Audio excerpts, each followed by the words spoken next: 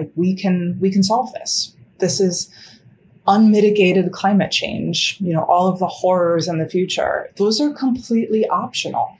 We don't need to have that future. We can choose the kind of planet that our kids and our grandkids are going to live on.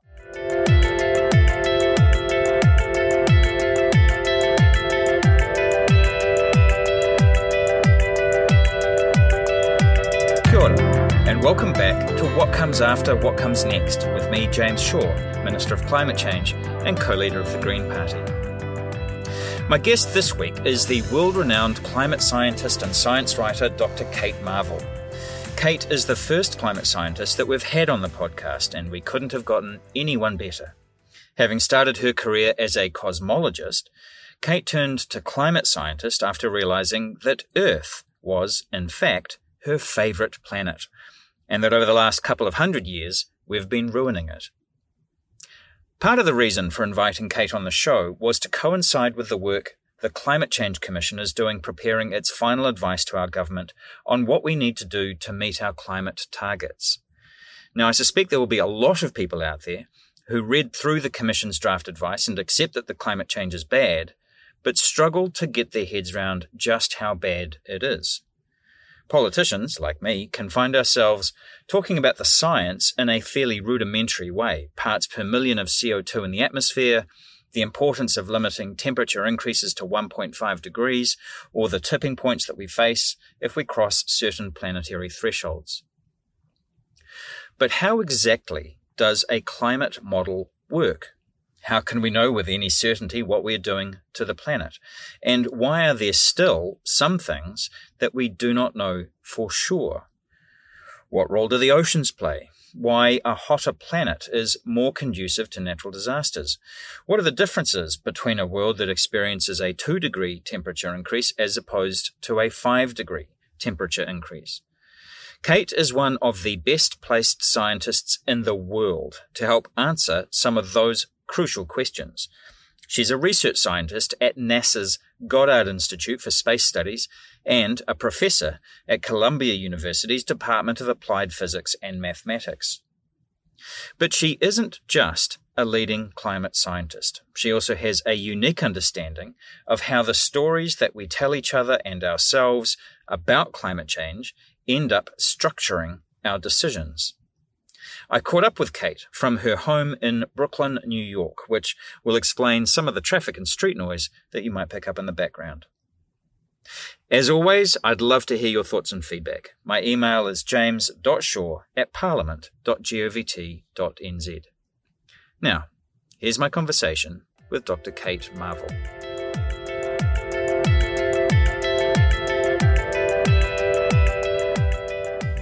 Kate, thank you so much for joining us on What Comes After, What Comes Next.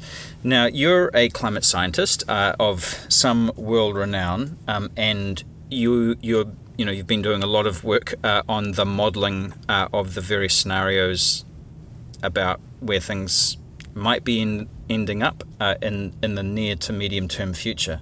But you also talk a lot about how we communicate the science. And so I actually just wanted to, before we get into any of the numbers, I wanted to ask you about what you think the current state of play is in between the domain of science, the domain of politics, and the general public. I think that's a great question. And it's something that I think about all the time, because at least here in the States, we're seeing more and more headlines that say scientists are concerned or scientists are worried. And I always think, like, what are the rest of you doing? Like, why aren't you worried? And I think, there really is this increasing popular realization that climate change is not a scientific problem. Obviously, the science underpins it, but it's going to touch, and it already is touching, so many different aspects of society. So we can't, I think, rely on the scientists to communicate our way out of this. And as a scientist, I find that kind of reassuring in a way, because it means that the onus of being a good communicator, or the onus of changing people's minds, it no longer falls on us. So I think we're, at least here in the States, we're living through a really, really seismic shift in how we think about and communicate climate change and climate science. And who's doing the communicating here? Because, we have here in New Zealand, there is a science media team who are working on how to translate some of this stuff, but it is very difficult in my experience to be able to connect the difference between a 1.5 degree world and a 2 degree world with somebody's personal experience and a sense of empowerment and agency, and how can my household do anything about this?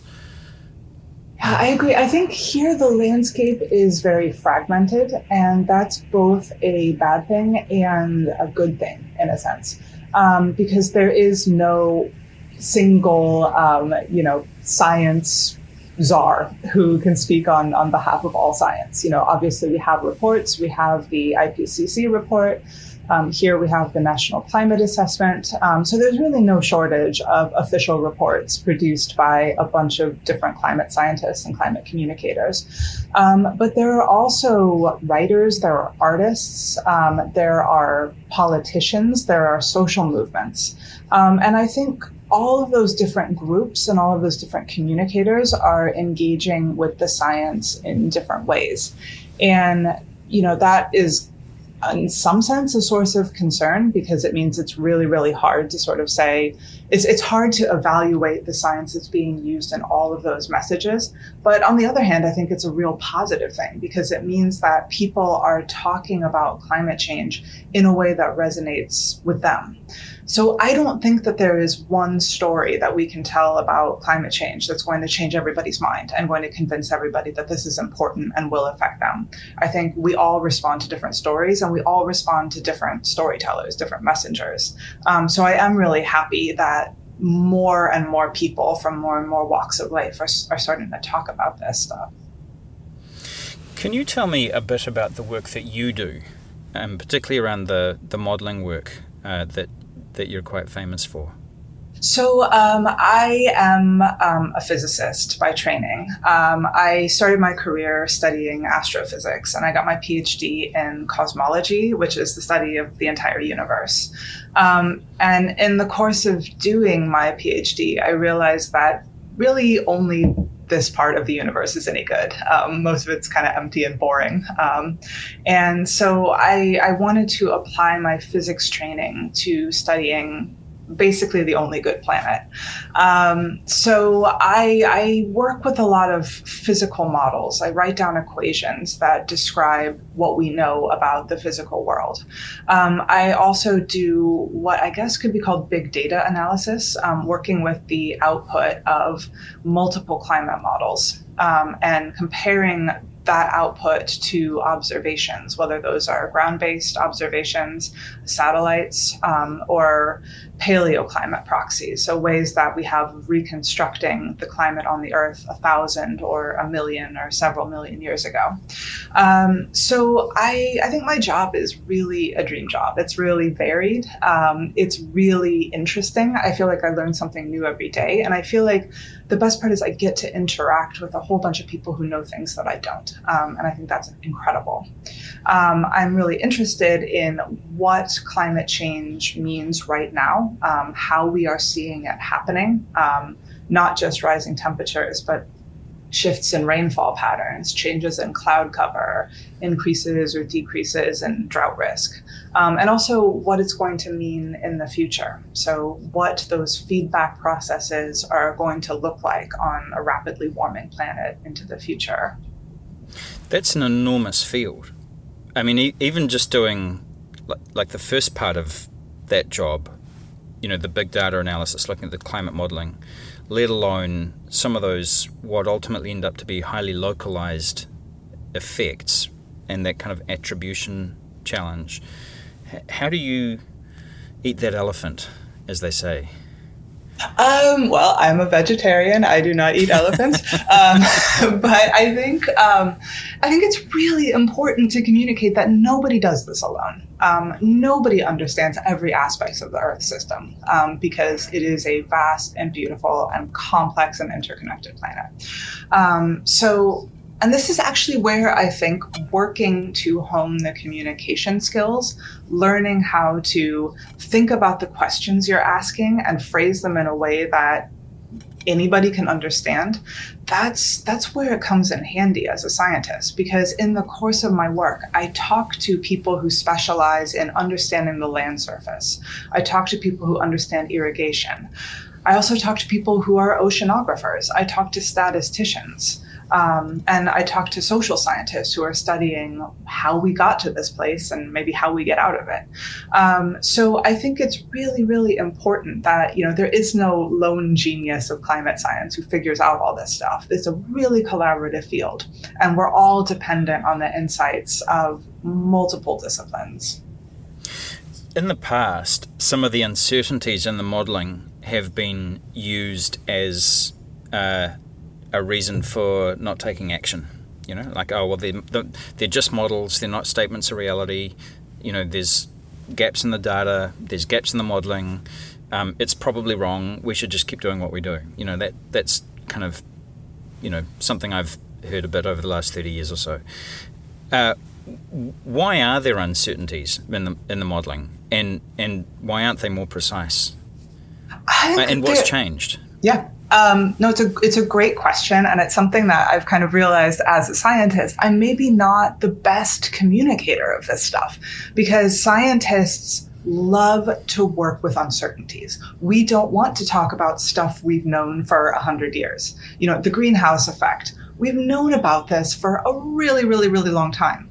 It's boring. I don't want to talk about it. I want to talk about the stuff we don't know. And I'm really fortunate that there is a bunch of stuff we don't know, because it means I can keep going to work every day and figuring it out. So the reason there are uncertainties, there are many different reasons. First, we've never done an experiment like this before. To the best of our knowledge, there's never been a species living on the planet that has deliberately liberated so much carbon dioxide into the atmosphere and changed the chemistry of the atmosphere. So we've got some rough analogs in the past, but there's no exact experiment like this that's ever been done before. We are all living through an uncontrolled experiment right now. I think another reason is the Earth is an incredibly complex system.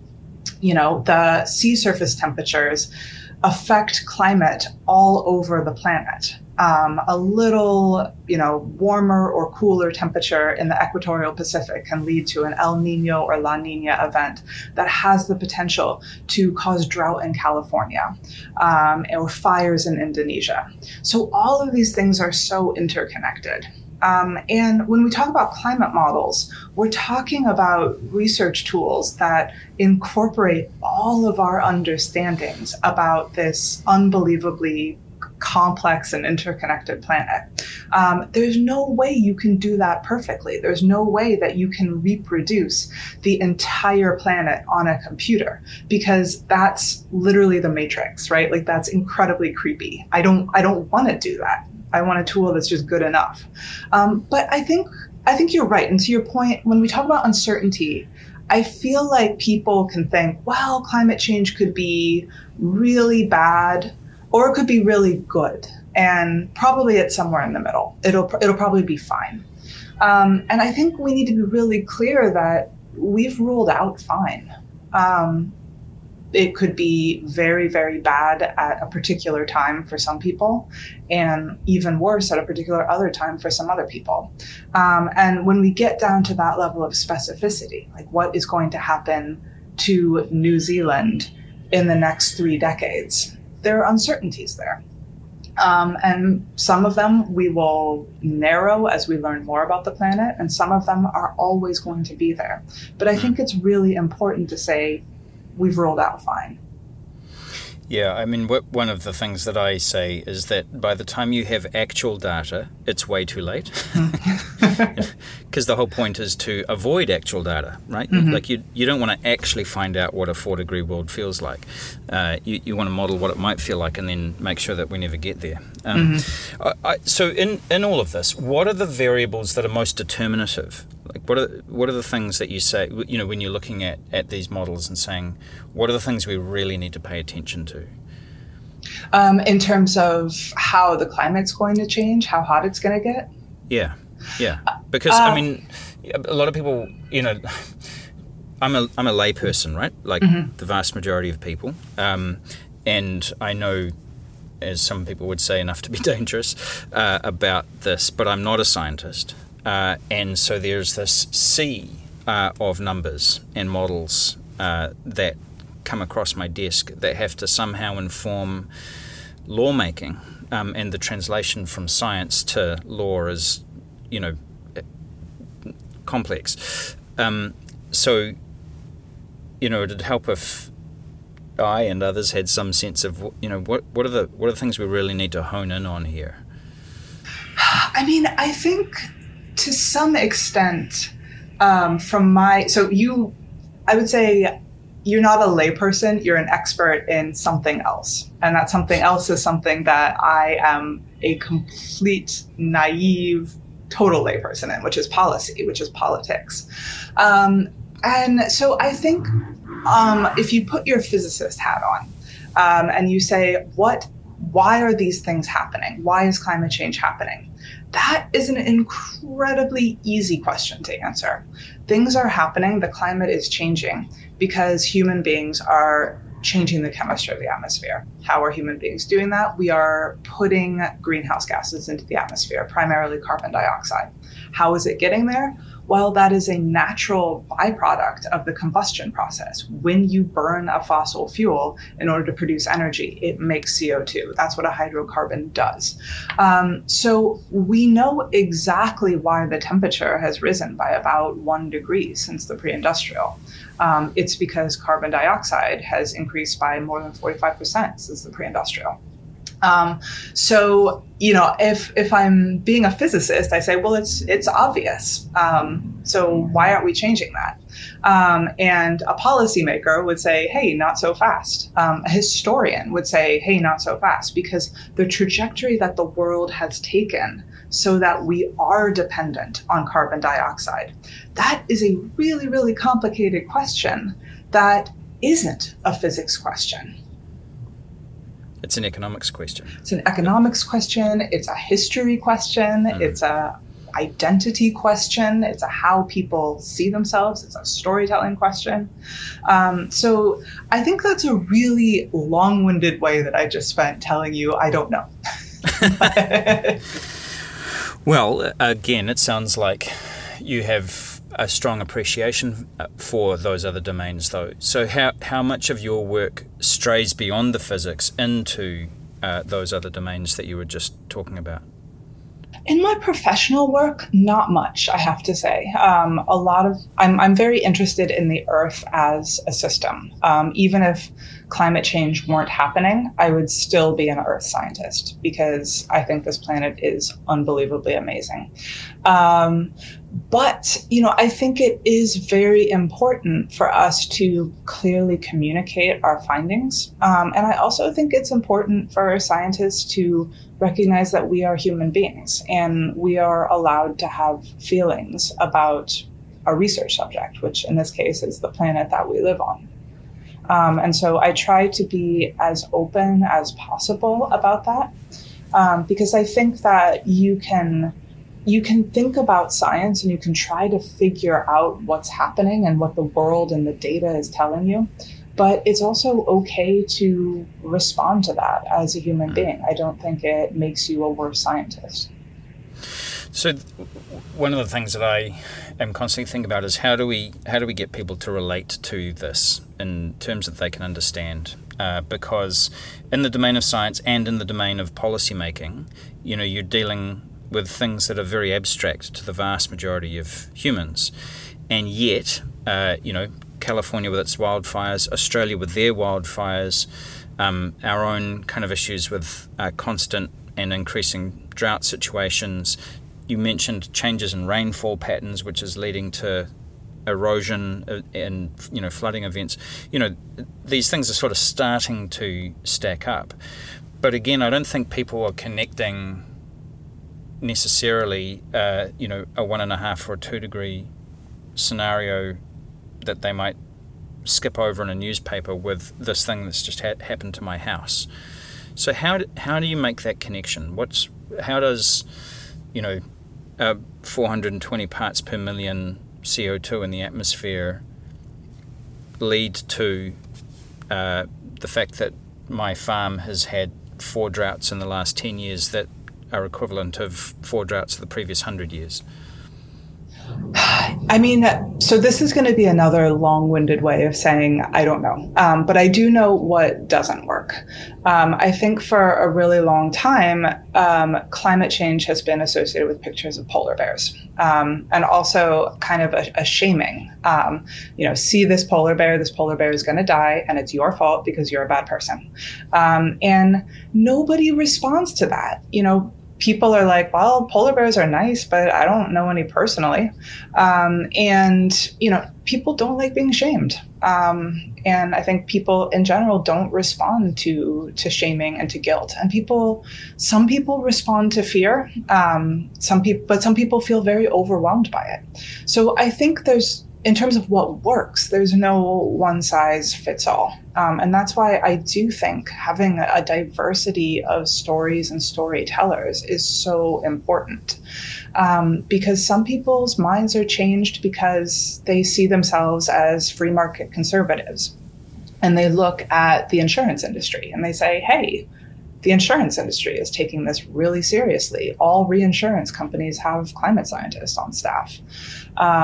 Some people, like you said, the example with the farm, some people say things are changing and they're not what they used to be right now. Some people respond to stories, like the hero's journey, like we can solve this. This is unmitigated climate change, all of the horrors in the future. Those are completely optional.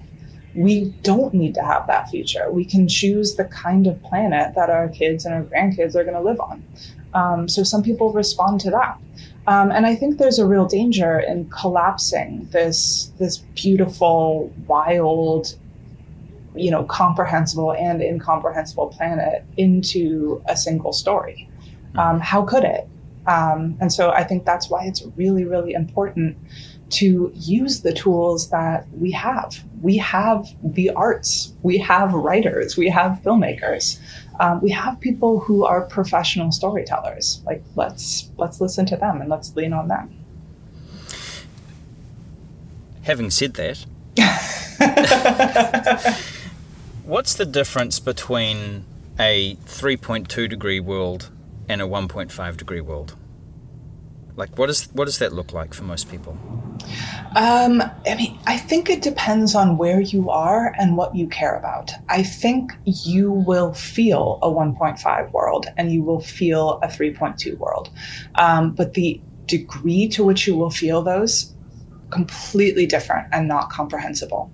So, for example, coral reefs. We are projected in a 1.5 world to lose 70 to 90% of coral reefs. That's something that I don't want to gloss over. A 1.5 world does not mean safety. It does not mean everything is perfect. It doesn't mean there's no climate change. But in a 3-degree world, we are seeing heat waves. We are seeing sea level rise. The New York City subway, where I live, that could flood like Hurricane Sandy. That could happen every 5 years by the middle of the century.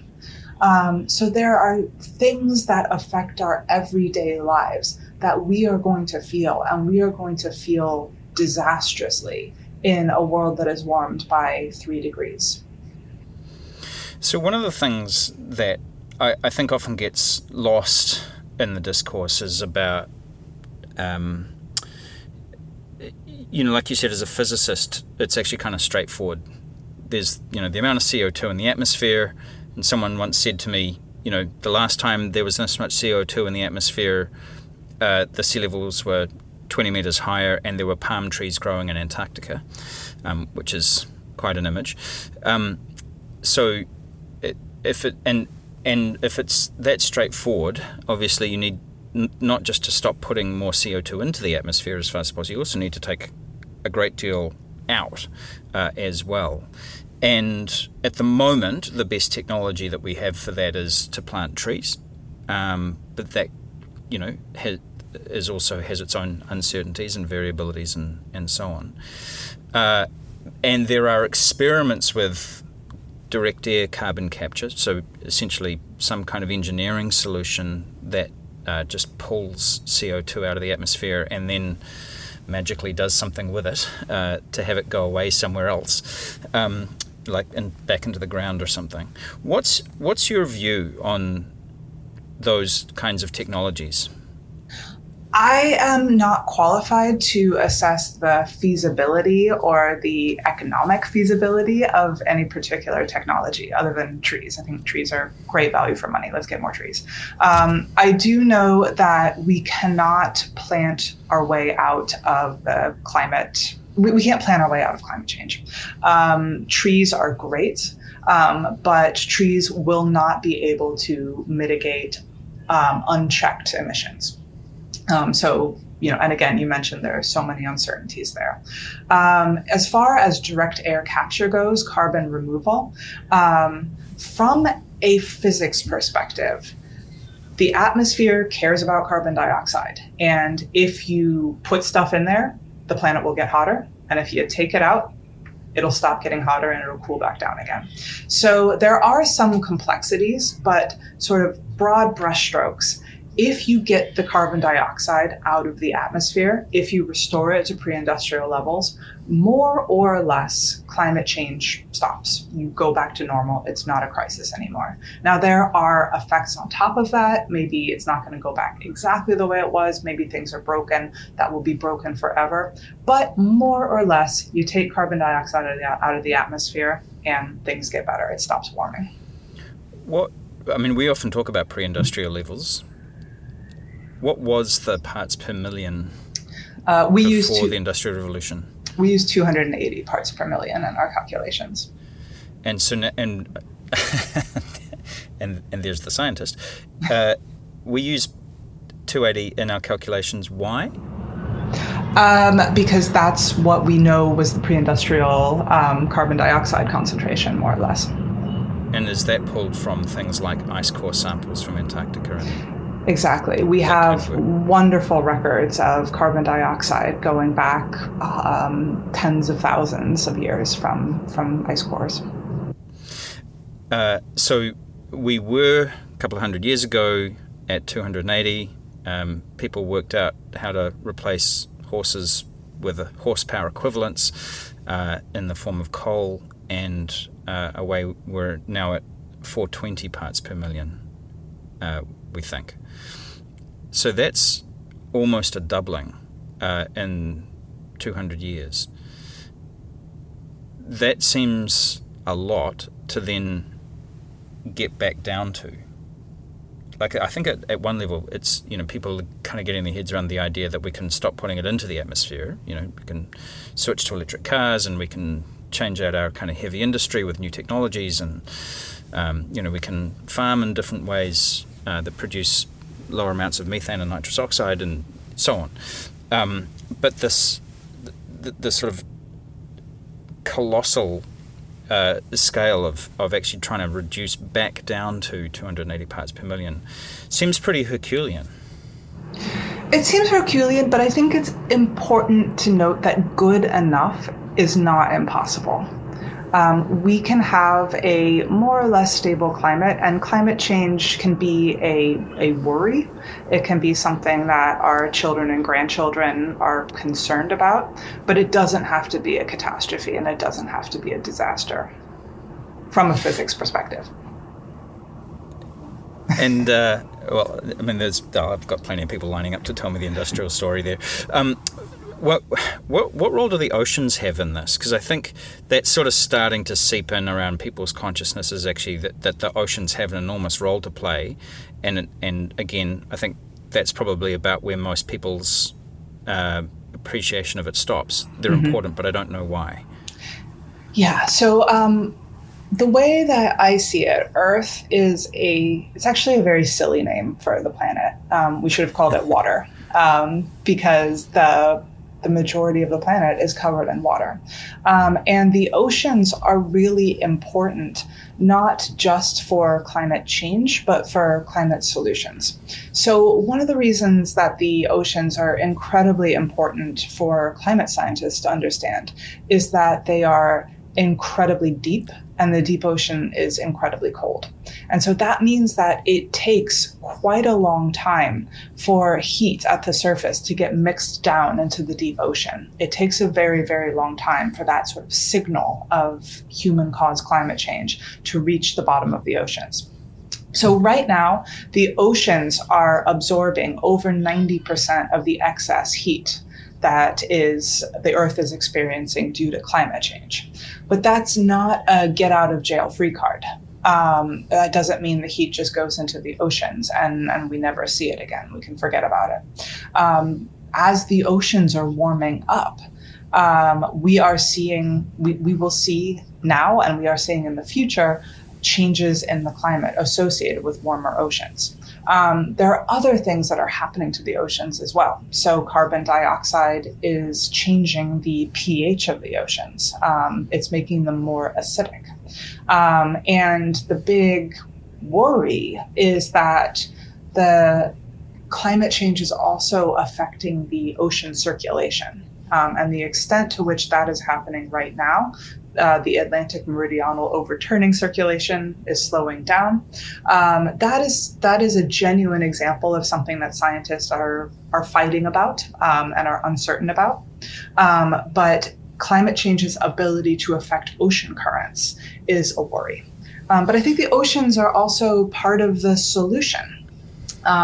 Blue carbon is a buzzword that people like to talk about. The fact that you can plant trees and the trees will take up carbon dioxide, but there are plants in the ocean, phytoplankton, and those are really, really great sinks of carbon dioxide too.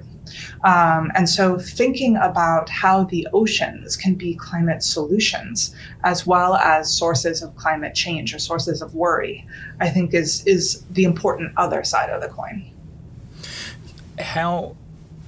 I'm curious. I mean, on the one hand, carbon dioxide is changing the acidity of the oceans, making them more acidic. But also, we can store more carbon dioxide in the oceans. How do you reconcile those things? The Earth is in a carbon cycle and has been for a long time. So carbon, natural carbon is emitted and then is recycled back, and it's a cycle. And the oceans are a really important pre-existing part of that carbon cycle. And so anything that changes the biophysical properties of the ocean, and by which I mean we can farm the ocean. There can be algae, there can be phytoplankton. That phytoplankton not only produces oxygen for us, but also takes up the carbon dioxide in the atmosphere. So, and then where does it go?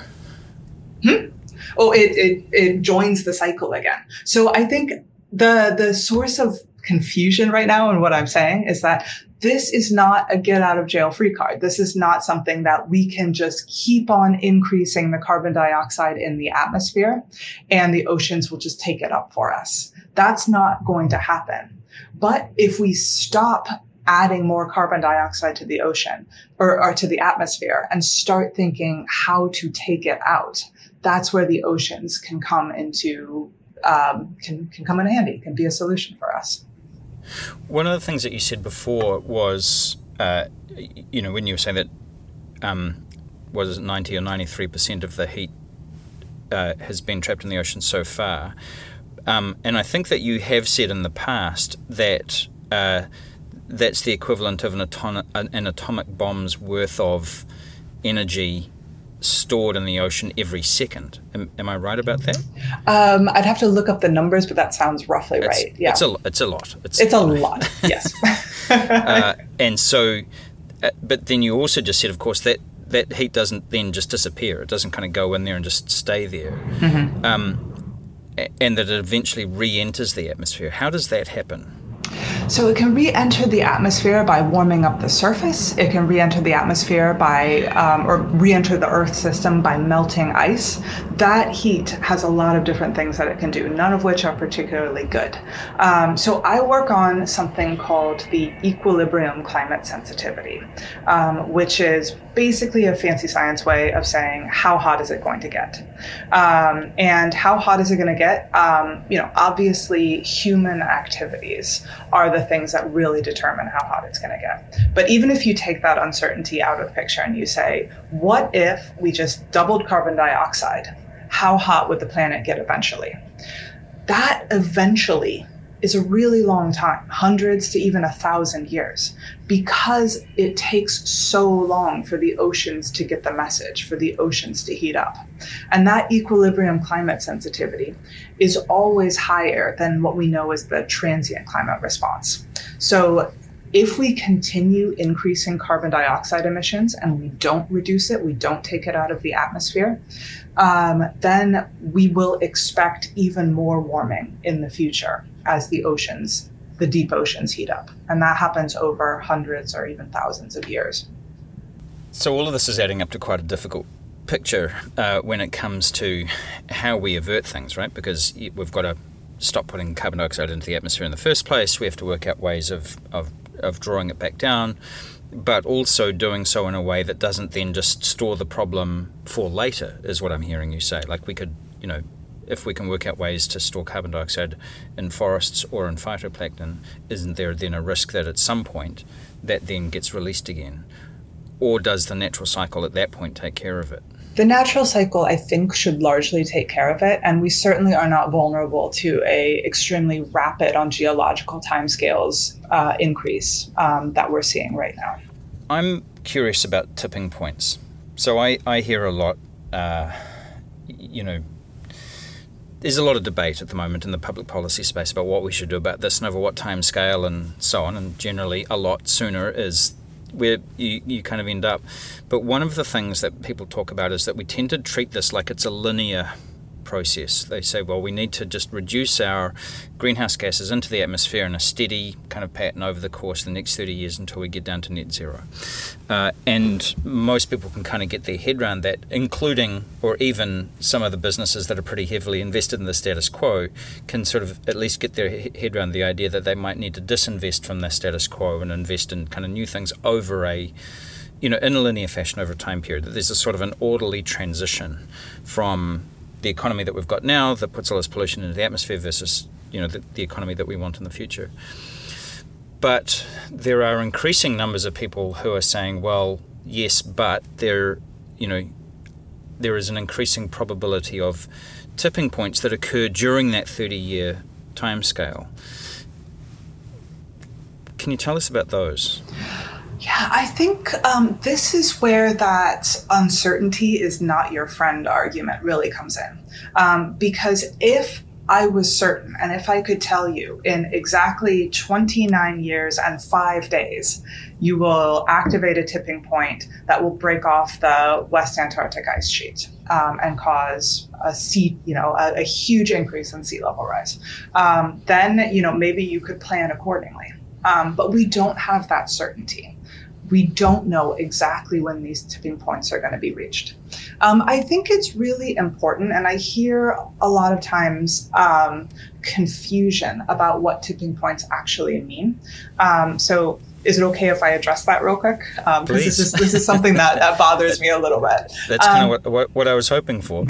So some people think tipping points, or sometimes tipping points is used to sort of mean tipping into a runaway climate effect that's going to, or a runaway greenhouse effect that's going to make the Earth like Venus. And I think we have pretty good reason to expect that is not going to happen. That's not something that we need to worry about. The flip side of that is sometimes people think tipping points mean feedback processes. And those are not only going to happen, but they are already happening. So an example of a feedback process is ice melt. Ice is really shiny and reflective. So it's really good at putting sunlight that reaches the Earth back into space. It's very reflective, and that cools down the planet. Now, as you make the planet hotter, you melt the ice, and where it used to be nice and shiny, now you have darker land or water underneath, and that's more absorbent.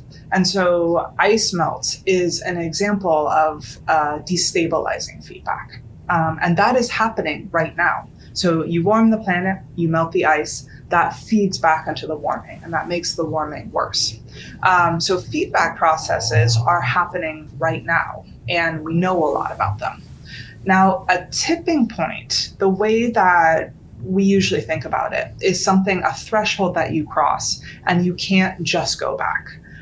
You can't just take the carbon dioxide out of the air or stop putting CO2 in the atmosphere and everything will go back to the way it was. So an example of a tipping point is ice sheet melt, ice sheet breakoff. So if you melt the Antarctic or the Greenland ice sheets, those things took a really, really long time to build up. And if you melt them, you can't build them again in a day. So not only is that going to lead to really severe sea level rise, which is a real problem for those of us in coastal communities. I live in New York. I do not want it to be underwater. But it's also not something that you can easily reverse. Other examples of tipping points are things like massive forest die-off. So it's possible we could cross a threshold where the Amazon would basically cease to exist. And that is a huge problem for the circulation of air all around the planet. So there are a whole bunch of different tipping points, which are different from runaway greenhouse effect, which are different from feedback processes, which we haven't reached yet. And we think may be lying in wait in the future, but we do not have certainty about when we are going to reach those. So in a world where I guess the political and economic system is gearing up for this linear reduction over, roughly speaking, a 3-decade period. And if we're lucky, the bulk of that effort will be distributed in the first third of those 10 years, if we can galvanise sufficient, global action on that front. What's the interplay between, what you were just describing with the feedback loops and the tipping points that we need to account for or not in terms of the solutions? Like, what do we do about this? I think we need to get more comfortable with talking about uncertainty and living with uncertainty. There is no threshold where if we cross it, everything will be terrible. And if we don't cross it, everything will be fine. Everything is not fine right now. And at 1.5 degrees, there is no guarantee that some important part of the planet will not be changed forever. But I also think it's important to note that if we cross that, we don't just throw up our hands and say, well, there's no point in doing anything because we exceeded a target. Nature doesn't think in degrees, right? Like degrees are a human construct, and we can argue about Fahrenheit or Celsius or whatever, but the world doesn't really know about those. The world just knows it's getting hotter. And I think there's kind of a tendency to, well, let's just push it as far as we can get and we'll see where we go. And, there is a fear there. We can't do that. The only certainty we have is that we do need to cut emissions as quickly as possible.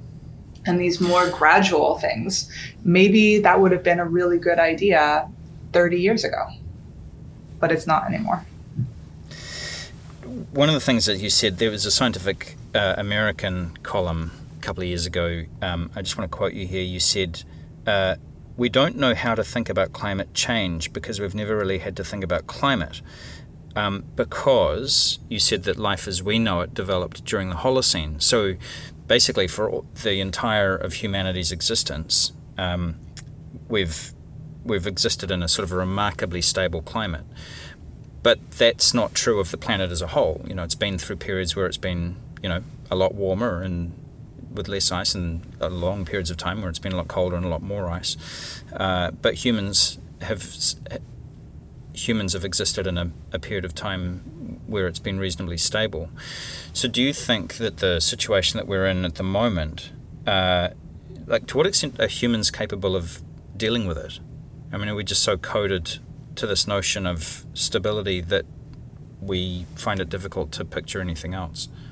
So this is another question that I think is fascinating, and I'm going to say I don't know, but I'm going to say it in a very long way. Because that is the thing that scares me the most, is that society is not going to be able to cope with even a moderate amount of climate change. And I already see it in things like calls to ban refugees or, prevent people from having children. Those are not things that I agree with, and that rhetoric is really frightening to me. And I think if you look at the historical record, there are instances of even small shifts in climate having very destabilizing effects. But there was a paper that came out very recently, I want to say 2 days ago, in Nature, that I thought was fascinating. And it was written by a historian and a climate scientist. And they were arguing, we don't actually know that much about how human beings react to changes in climate. And there might be a selection bias. When we look at these past events, we just look at the catastrophic events. We look at the times when there was a shift in climate and that changed everything. We don't look at times where, how do we know that we're incorporating samples of times when the climate changed and people developed new social structures. People developed ways of cooperating in order to deal with that, in order to handle that adversity.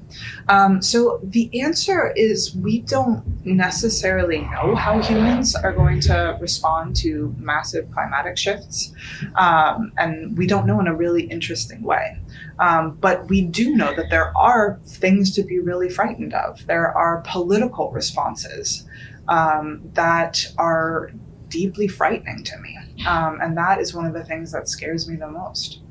Listening to you talking now, I sort of wonder about the extent to which, not that you or I get to do this, but 15,000 years from now, will we be looking back on this time really just as a story about something that happened once or maybe didn't happen, depending on the quality of our record keeping in the intervening period of time? I don't know. I really hope that in 15,000 years, whatever is on the planet looks back and thinks, how could they have been so silly to think that setting fire to fossil fuels to power their civilization was a good idea. But I also hope they think, wow, it was really, really lucky they stopped doing that.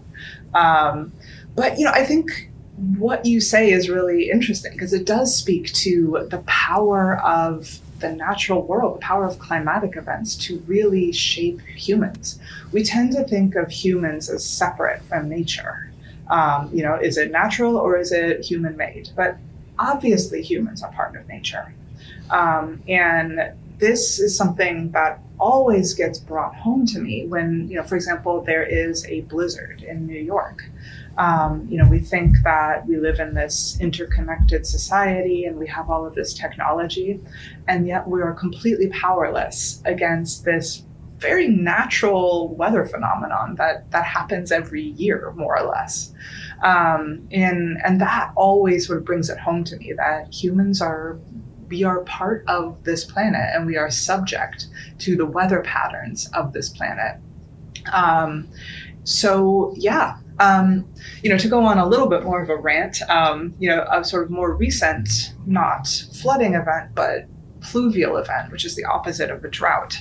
The tree ring records show that in the 1200s, I want to say, early 1200s in Mongolia, there was about a 15-year period of a pluvial where the rains were really plentiful. Crop yields increased like crazy. And at the end of that period, a Mongol army comes out of Mongolia, and they're the most powerful army the world has ever seen.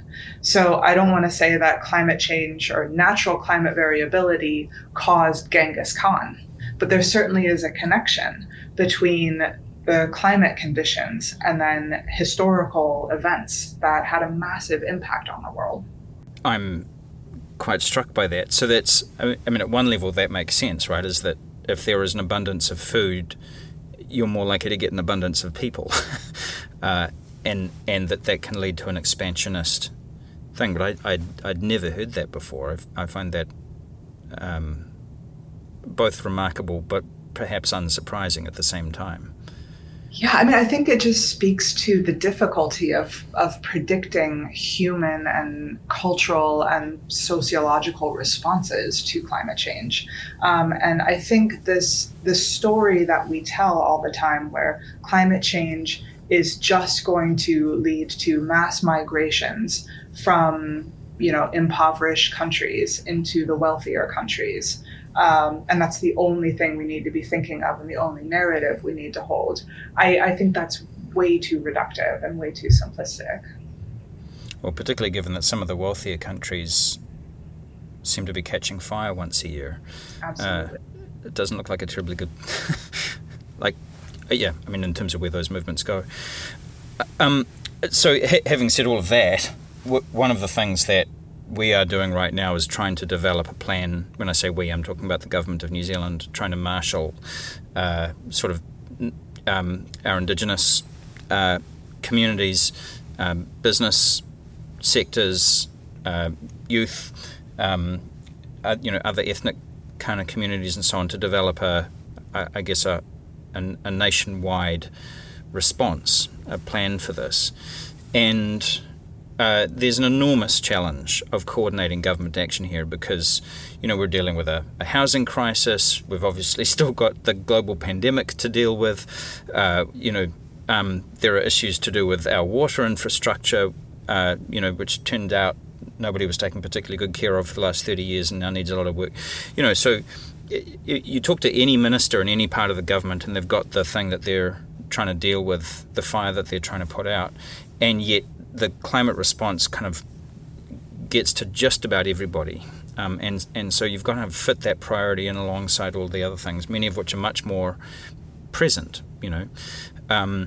So I guess the question is, from your perspective, what do you think are the priorities? What do we need to focus on when you're dealing with a situation which is massively complex and interconnected? How do you deal with the fact that at the same time you still need to have at least a little bit of a reductionist mindset and kind of focus on a handful of things that might help you to navigate through this? I mean, this is where I say that it's my job to solve differential equations, not massive social problems. This is not really something that I have the expertise to attack. And I think that I am glad that you're taking a whole of government approach and you're talking to different communities. Because again, from a physics perspective, this is all happening because more carbon dioxide is going in the atmosphere. The policy solution is simple: just stop doing that. Obviously, it is not a simple policy solution, but I think it can really help to sort of identify areas where are your country's carbon emissions coming from, and why, and how can you change that? And again, this is why you don't talk to physicists to solve policy problems. But it is my impression that there's not going to be a silver bullet to solve climate change. This is not the kind of problem that you can solve by shooting at it anyway. But there's a whole array of different solutions. And it's not going to take one of them. It's not going to take two of them. It's going to take a whole bunch of different solutions. And that's why it's such a hard problem. Can I just ask, in a column for Scientific American, you said, "Hope is the knowledge that we can prevent bad things and the realization that we might choose not to." What did you mean by that?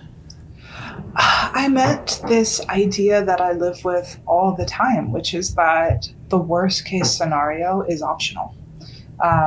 We don't have to experience the nightmares that I see when I run some of these climate models into the future.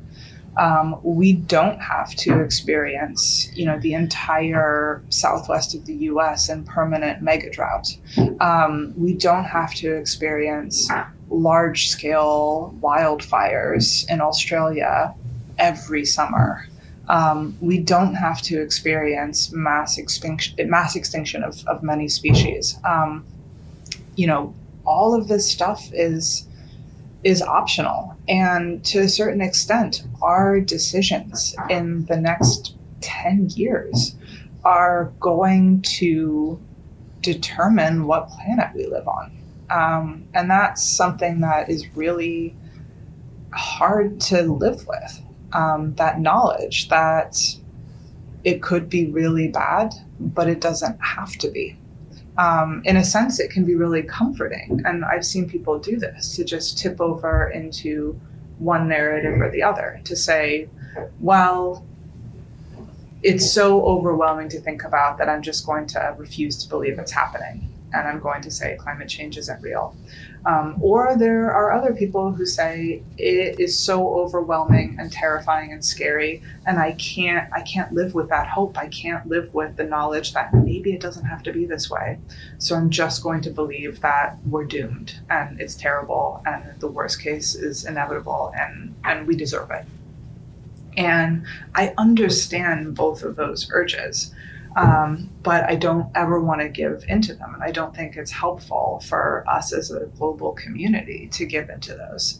But I don't want to minimize the fact that living with that hope, living with that resolve is not easy.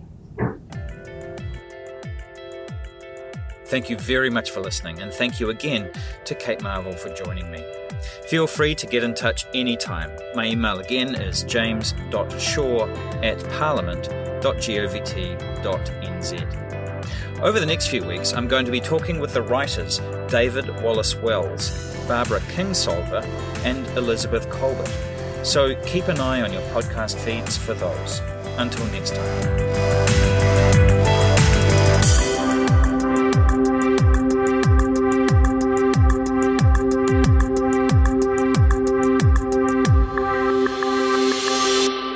This podcast is authorised by me, James Shaw, List MP, Parliament Buildings, Wellington.